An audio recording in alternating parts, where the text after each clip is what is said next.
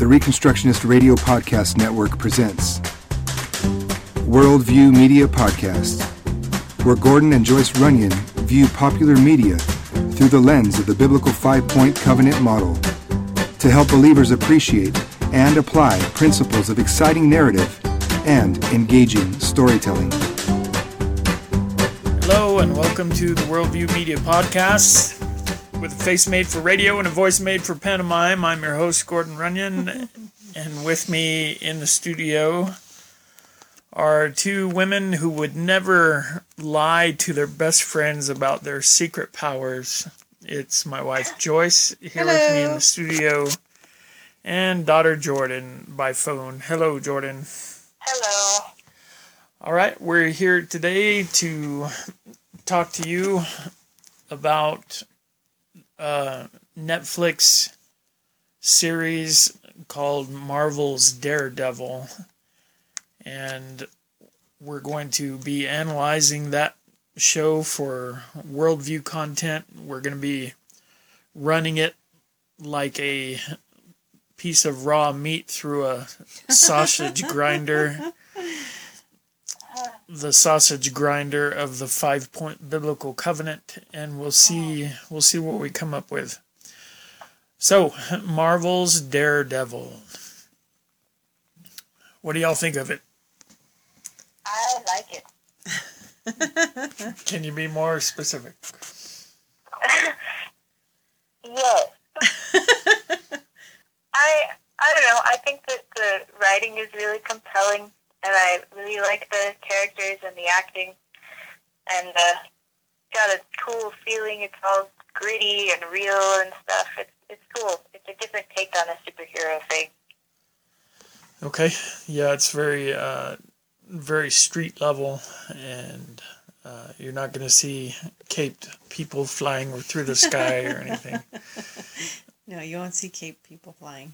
You know, it really is pretty good for a Netflix series. You know, this isn't a little movie. It's something that they've been doing. Been 2 years. I think they're getting ready to start their third year. What we watched was the premiere episode, just to get us back in the mind frame of what it was back in the beginning. So, I like the series. I like the characters. Like Jordan was saying, it is pretty real. It's gritty. They're in Hell's Kitchen. You know, it's not this pristine place that they're looking. And of course, this first episode kind of gives you a little bit of backstory about Daredevil and who he is and where he's at. So Right. Well, some of the overall things I like about it are, I'm with you guys on the writing. I think the writing is done well, but also I think the acting is done pretty well. and they've got really good characters too. Right, and one of the things that I've liked a lot is the two other major characters that they've brought in so far on the first two seasons. They brought the bad guy in season 1 was the Kingpin. Yeah. And then the guy they're chasing throughout all of season 2 is the Punisher.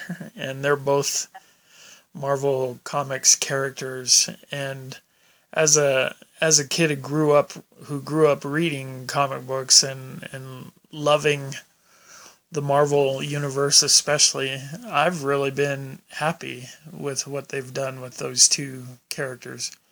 Kingpin especially, they put he's just scary, you know, and which is as it should be. And the Punisher has done really well also, and so I think both those major characters that they've brought in have been really fun to deal with as well. And seems like we're going, probably in season 3 we'll take a more mystical direction, and I think the whole Marvel universe is kind of going that way. So, well, and they also had Elektra show up, and so... Oh, yeah, Elektra is there. She was there. Yeah. And, who's that crazy guy, that old guy? Stick. Stick. Yeah. That was it. I want to call him Sting. I thought, no, that's not right. No, that's not. And and I shared with you guys already, but I'll just mention this bit of trivia. The people who created the Teenage Mutant Ninja Turtles were big fans of Daredevil comic books. Sorry, Jordan. We've dropped Jordan all the way to the floor. You fell out of my hand. There she is. Okay. And so, being fans of Daredevil, they actually kind of stole his origin story or made use of it for their own characters, the Mutant Ninja Turtles. They, according to them, the same toxic waste spill that blinded Daredevil and gave him his powers also created the Mutant Ninja Turtles, and like Daredevil's mentor and the guy that trained him is named Stick, and then the Turtles are trained by a wizened old rat named Splinter. Interesting. The parallels. Right. So that's just kind of fun. And anyway, I guess I agree with you all about, I pretty much like everything about the show and the way it's done. And we'll get into some of the more serious aspects, which I also think are done really well when we go through the Bible Covenant. The other thing is, as just a dude watching superhero shows here, the choreography, the fight scenes in Daredevil are kind of taking it to a whole new level. And I think they're just done really well. There are two fight scenes in particular that stick out to me from the series as being just exceptional. And one was, it might have been the first or the last of season 1, where Daredevil is stuck on top of a building, and I don't know how many floors there are, but it's like 10 or 20 stories, and he has to get down through this abandoned building, and he's got like an outlaw biker gang that's all looking to kill him, and they're coming up the stairs while he's trying to get down the stairs and escape. And so they have this gigantic fight scene on the stairs, in the hallway, just bouncing all over the place, fighting all these guys. And I was exhausted by the time that scene was over. I thought it was really well done. And the other fight scene that I hold up as being really good, it didn't involve Daredevil. It was the Punisher once they get him into prison, and then the Kingpin is there kind of waiting for him.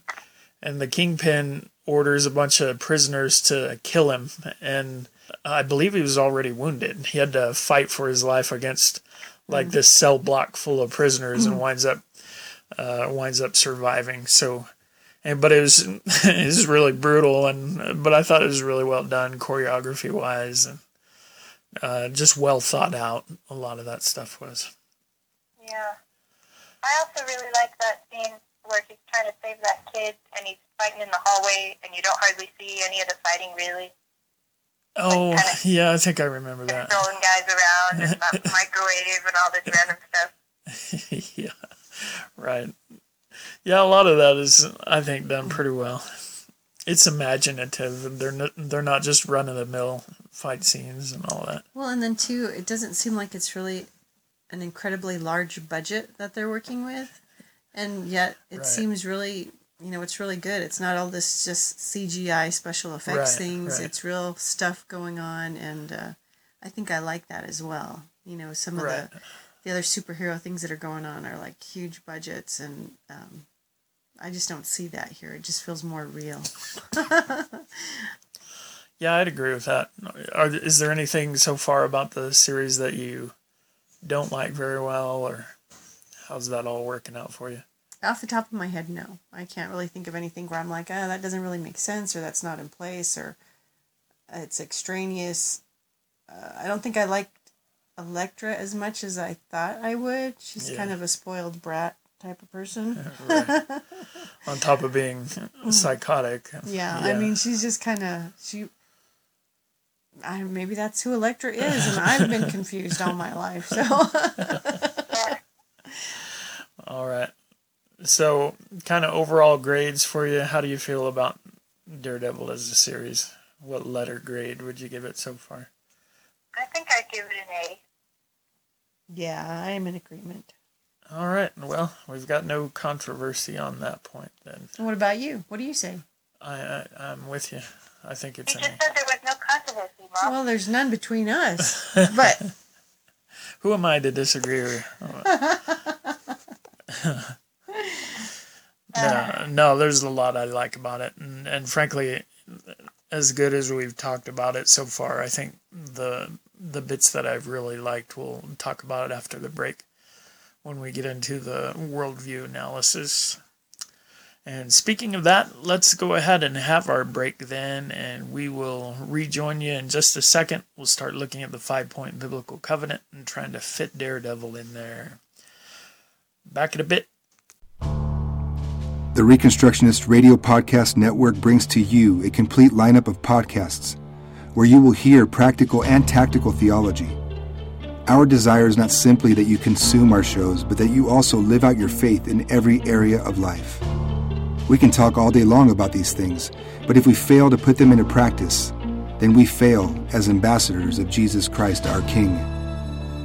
Subscribe now to your favorite Reconstructionist Radio Podcast Network shows, or you can subscribe to the Reconstructionist Radio Master Feed, where all of the content we produce, including the audiobooks and audio articles, will pop up as soon as they are available. And don't forget to visit ReconstructionistRadio.com to volunteer as a narrator or to partner with this ministry financially.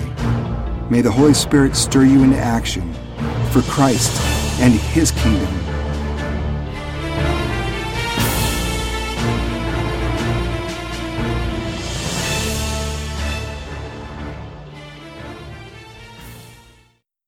And we're back, and we're ready to take Marvel's Daredevil through the biblical 5-point covenant to try to discern what sort of worldview is being preached there.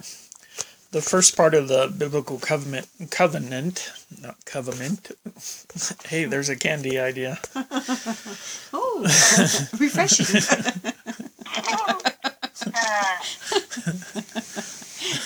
Let your breath be as clean as your soul. With the covenant. I don't know if that's really going to work for most people. All right. So the first part of the covenant is transcendence. And this is where we talk about what's the highest power, what kind of calls the shots in this universe, who determines what's right and wrong, who's the creator, who's the savior, who's the lawgiver, and is it anyone higher than anyone else? And so this is one place where I kind of appreciate Daredevil, because you see Matt Murdock, who is the Daredevil by night, you see him struggle with issues of right and wrong, and it's obvious that he sees himself as accountable to God. It's actually, and he does this often in a religious context.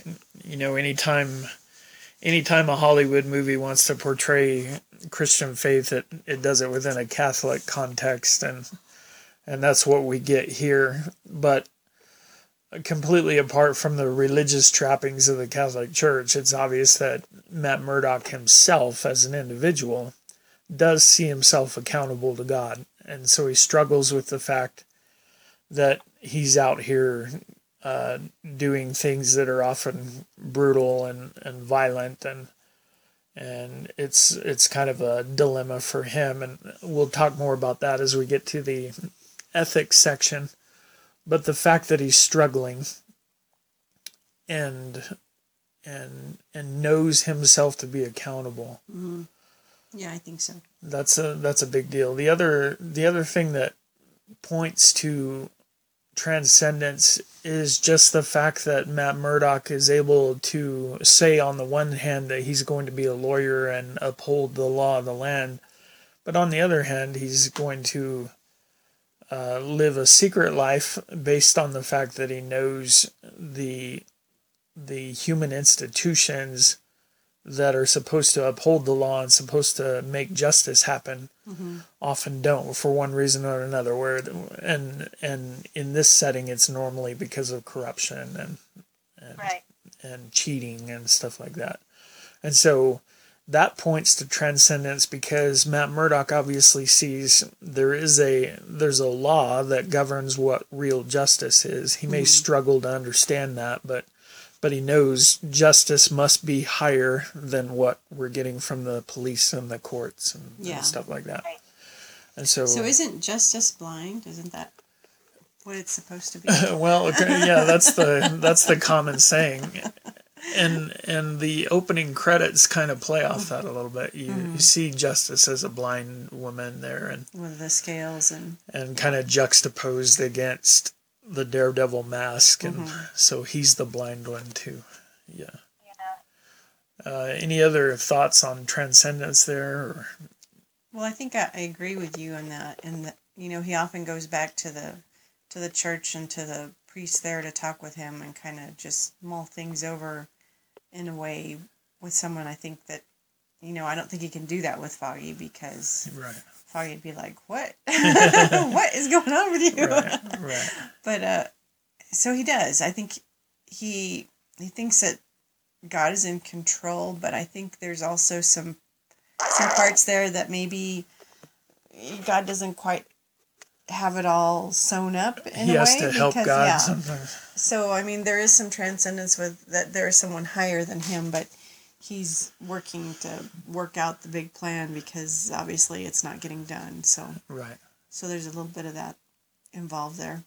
Yeah, I could see that. And I for me, I just always remember you saying, that we have a sovereign God, and the devil is real, and he's God's devil.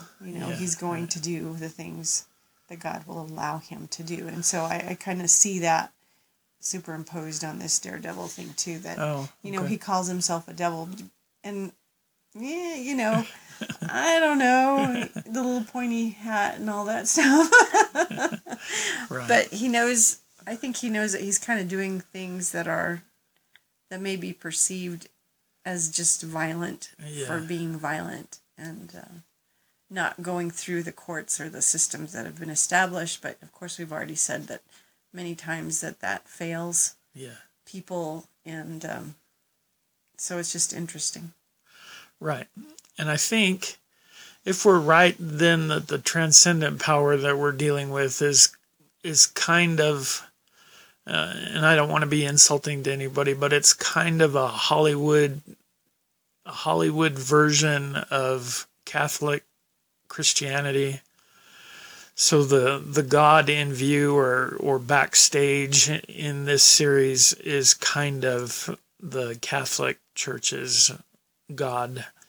And you kind of see that sometimes when Matt Murdock does talk to a priest and confess these things, and it's never about the blood of Christ.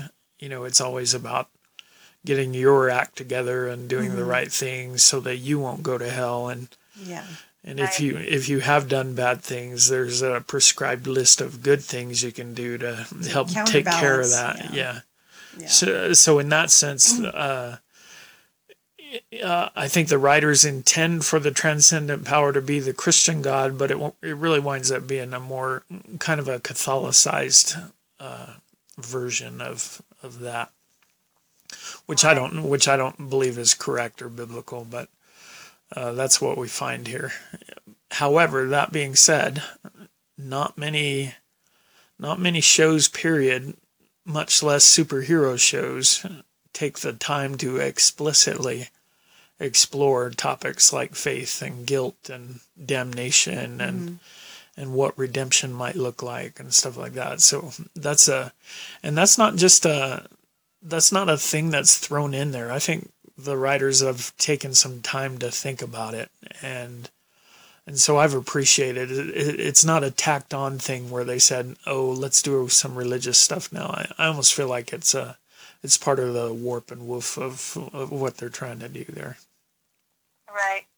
And that is sort of a classic Daredevil thing, too, that he's like this Catholic boy trying to figure how he fits in as a Catholic and a lawyer and a vigilante, trying to balance all these things. Right, right.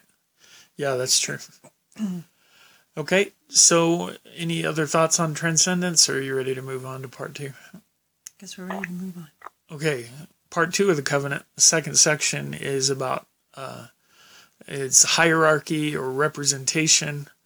When a new king in biblical days would conquer a territory, he would often, as part of the treaty with the new territory, he would install his own governor or his own kind of puppet king, and so the people would be responsible to that guy, and then that guy would be the representative of the new conquering king. Under the biblical covenant, this is where we mention the fact that under the old and new covenants, you have persons who are placed in positions of some responsibility and authority within God's covenant, and they're meant to represent him. Prophets, priests, kings, pastors, parents, that sort of thing, deacons, elders. And so we have these people who represent the transcendent power.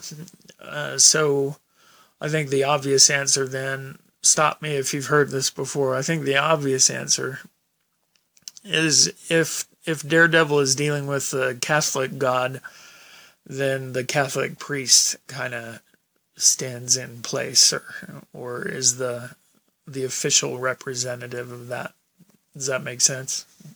Yeah, I was kind of thinking about that, but I also kind of think, as like in the actual story, I think we see really it's more like Matt's job to be that guy. Because in like a real structure way, I guess the priest would be the representative of God and stuff. But I think in the narrative, it's really Matt who's representing that sort of view of the world.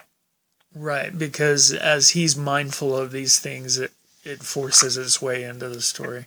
Yeah, and the Catholic Church, although it's kind of a thread in the story, I don't think it's prominent in everything. Right. You know, so yeah, Matt, it's like a touchstone. He goes back and he says, okay, this is what is real and this is what I need to base things on. And then he goes back out and he tries to work that out in everything that he's doing, and how he's being the daredevil, and how he's being a lawyer, and how he's being a friend, and you know how he's doing all those other things. So yeah. Well, I can see that. I think that's obviously right. If you're gonna try to pick up on the transcendence issue, it's mostly gonna come from observing Murdoch's character there. My hot take on this is that there's another representative of the transcendence, and it's Matt's dad. And as he remembers him, and as he remembers the things that he said to him, and how he was raised, and what he observed in his life, and this is consistent with the comic books, I believe, that his memories of his dad are also a touchstone for him. They're kind of a North Star that keep him pointed in the right direction, and kind of guide his principles and stuff like that. Yeah, that makes sense. Oh, nobody disagrees? Well, I would, just as a parent, you do have a lot of influence on your children. And so, that makes sense that he's going to do that. And especially when you lose a parent as a child, I think you tend to elevate them in a status. Yeah.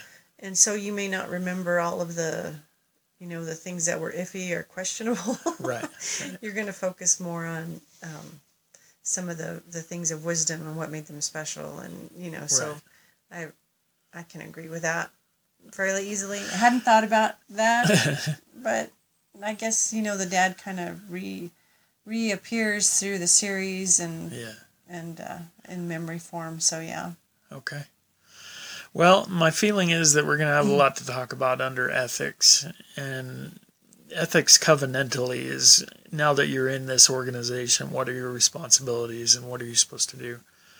And kind of the way we've come up with to discern that in a narrative is to ask the question, what sorts of moral dilemmas do our characters go through, and how do they go about resolving those? And really, I think this is just all over this series, especially with the Daredevil character himself, because his struggle, he's, like Jordan mentioned, he's a vigilante, but he's not sure it's at all right to be a vigilante, and he struggles with that, and I think it causes him a lot of guilt, and it wounds his conscience at times, and I think he vacillates on whether or not he thinks he's a good guy or a bad guy. And so talk about that for a little bit. How does you perceive that struggle going on with him?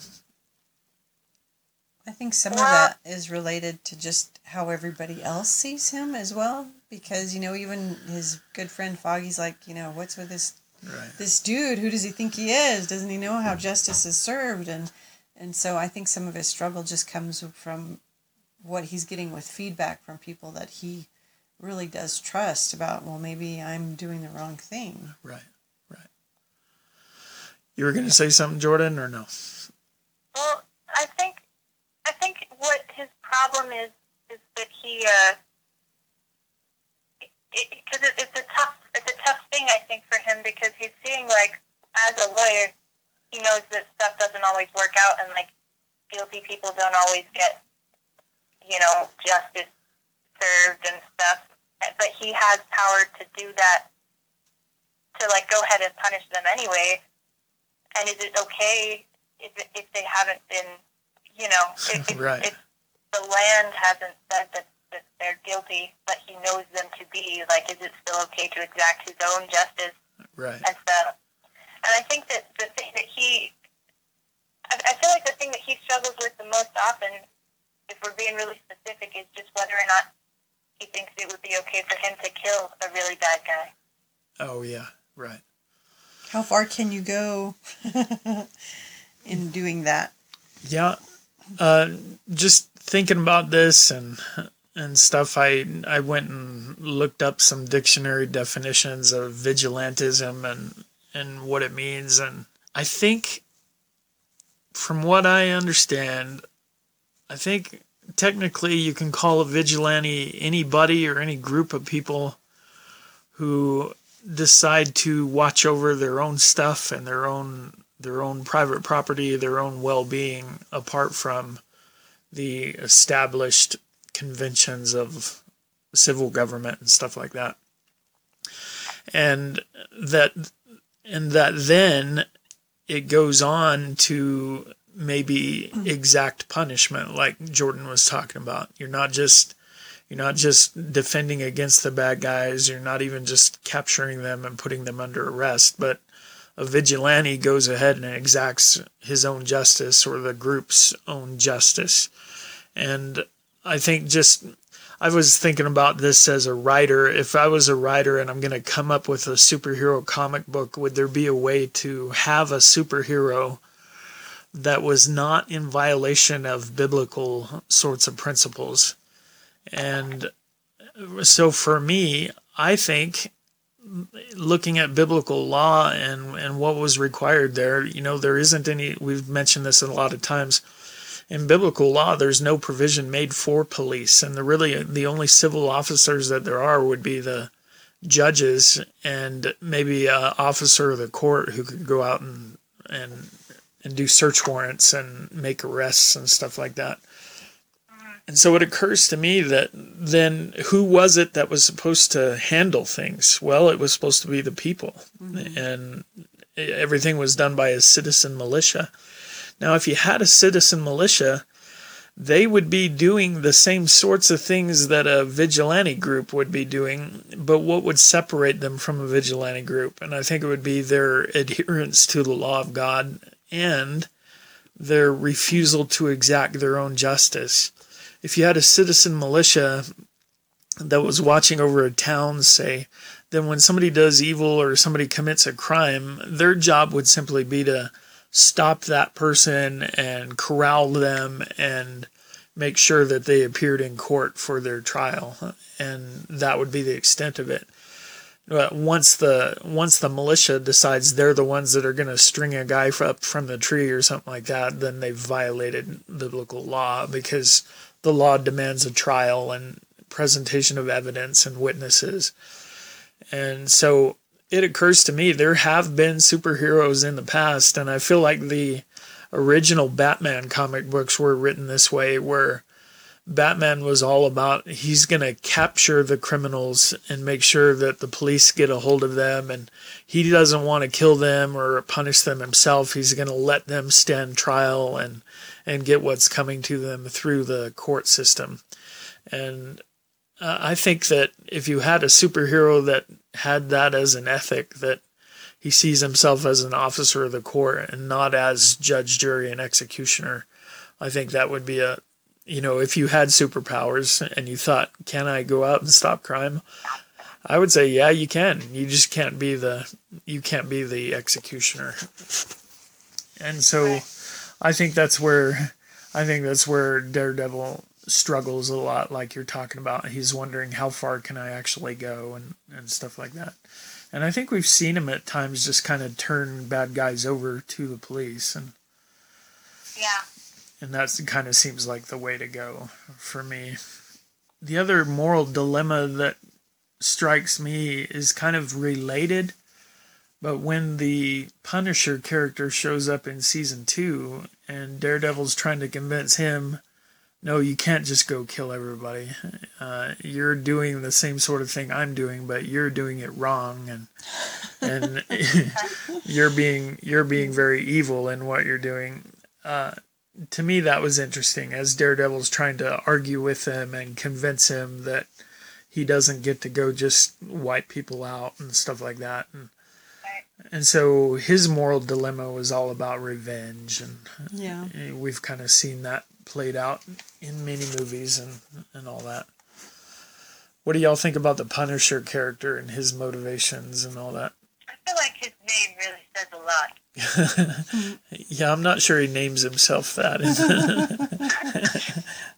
It works, but though. You can see how it's apropos. Yeah, that is what he's doing. He's exacting vengeance.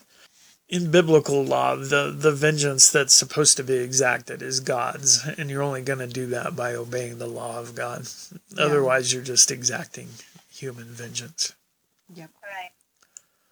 Right. There were other moral dilemmas, like when Foggy finally finds out that his partner and friend is a vigilante superhero. Mm-hmm. What did you think of that struggle that he had then?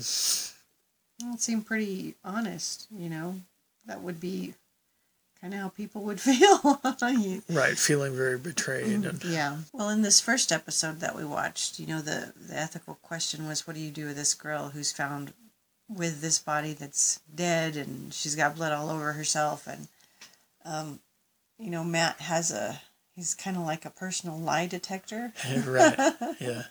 So he has a heads up as to, was this person telling the truth? Are they kind of stretching the truth? And can I trust them? And so I think that's really to his advantage to be able to do that. Yeah. To walk into situations and be able to discern, okay, you're telling me what's real and I can defend you properly, or maybe I don't want to defend you, and then how this person then becomes a part of their team, and they all work together, even though everybody's kind of got their secrets, except, I don't know if Foggy has any secrets. Foggy's just totally open. He's just an open book, but she's got her secrets, and of course Matt has his secrets, and Foggy's just happy to be in the group. Right, yeah.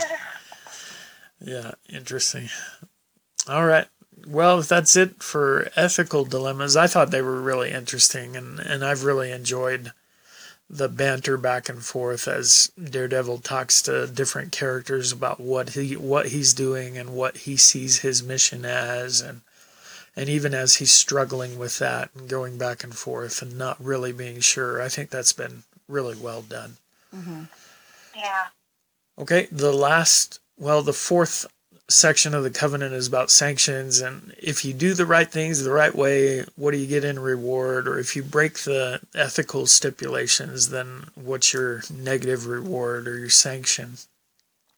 Mm-hmm. And that's kind of a theme too, the fact that Daredevil, one of his motivations is just looking around and seeing that nobody gets what they ought to get, and yeah. and that the system, it's not that the system has failed, it's that it can be bought and steered and used. And so it's not that in the first season, when we're dealing more with corrupt police, it's not that the police are failing, it's that they're doing, willfully. So the system isn't failing, it's just been bought by a bad guy, and it's doing what it does in the wrong direction, or in a blatantly evil direction. And so I think that's Daredevil's motivation and his struggle, like we've talked about.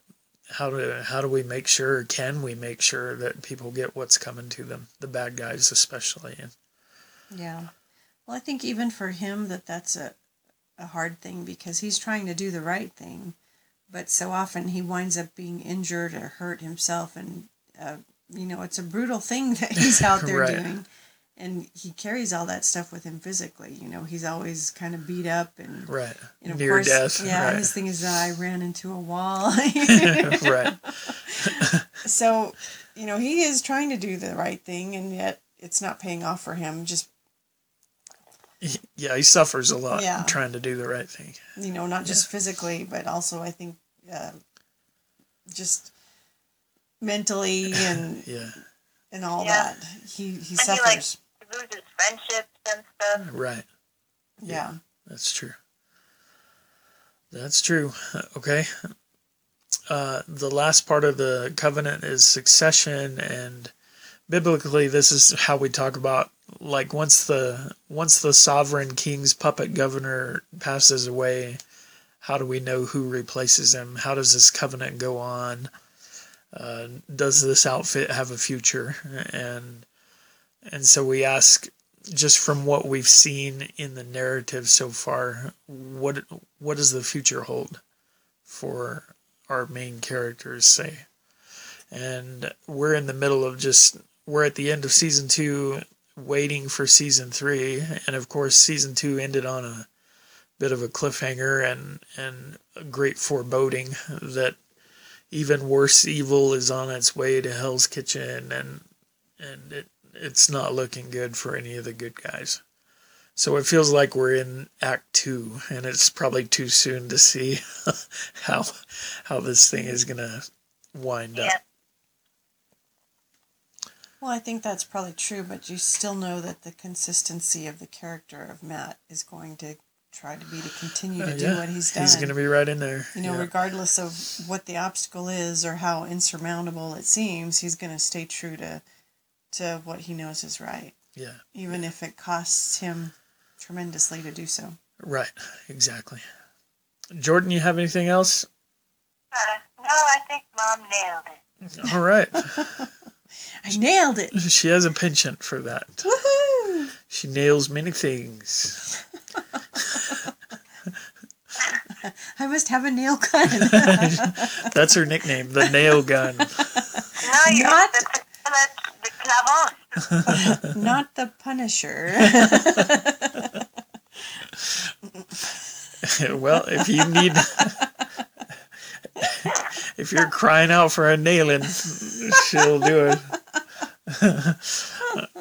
All right. So we're done, and we want to stress again, we don't do these podcasts because we think that Marvel's Daredevil is a terribly important cultural phenomenon. We didn't do last week because we think that Willy Wonka's Chocolate Factory is a big worldview deal or anything like that. But what we're doing is trying to put the biblical 5-point covenant into practice.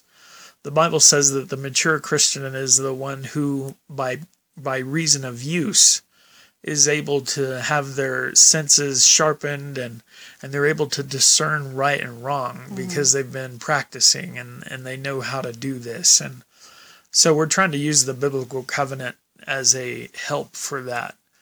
And the fact that we choose goofy movies here and there and ridiculous shows and stuff that is really kind of fluff and filler and stuff like that, that doesn't mean we think these things are, the most important studies that you'll ever do. We're not very serious. We're pretty lighthearted, but our goal is to practice and be trained in how to recognize what's being said. And yeah. Well, and I think too that so many of us just spend time watching things and absorbing, being very passive about it. And that's really how our culture shifts and change, is because people just sit there and say, oh, well, this must be okay, you know? That's not so bad if somebody has an alternative lifestyle, or somebody wants to, you know, practice cannibalism. It's all good. It's it's just another option. And so you really do need to be critical about what you're watching and to think about it. And, you know, the Bible tells us to take all thoughts captive. And we shouldn't just be floating around in this soup, or this culture soup that they're saying, the water's warm, it's all good. So. And it's my conviction, too, that the philosophy departments in all these big universities with their Marxism and their ridiculous feminism, they're not really the ones affecting the culture. The ones affecting the culture are shows like Will and Grace and Queer Eye for the Straight Guy and every other ridiculous comedy and reality show and movie that comes out. That's where culture really gets affected. Yeah. And video games and whatever else. And so that's where we need to be serious about training ourselves to recognize and also to do. We need creative people to figure out how to do these things in a manner that honors God. People smarter than me. So that's a low bar. All right. So that's it for us at the Worldview Media Podcast, and we'll be back at you next week. I know you look forward to it. High point of your week. Oh, yeah. Somebody's week, right? God bless y'all. And go out and take dominion. In Jesus' name, amen. Amen. Thank you for listening to the Worldview Media Podcast. Please visit ReconstructionistRadio.com to check out the other podcasts in our network and to download our free audiobooks.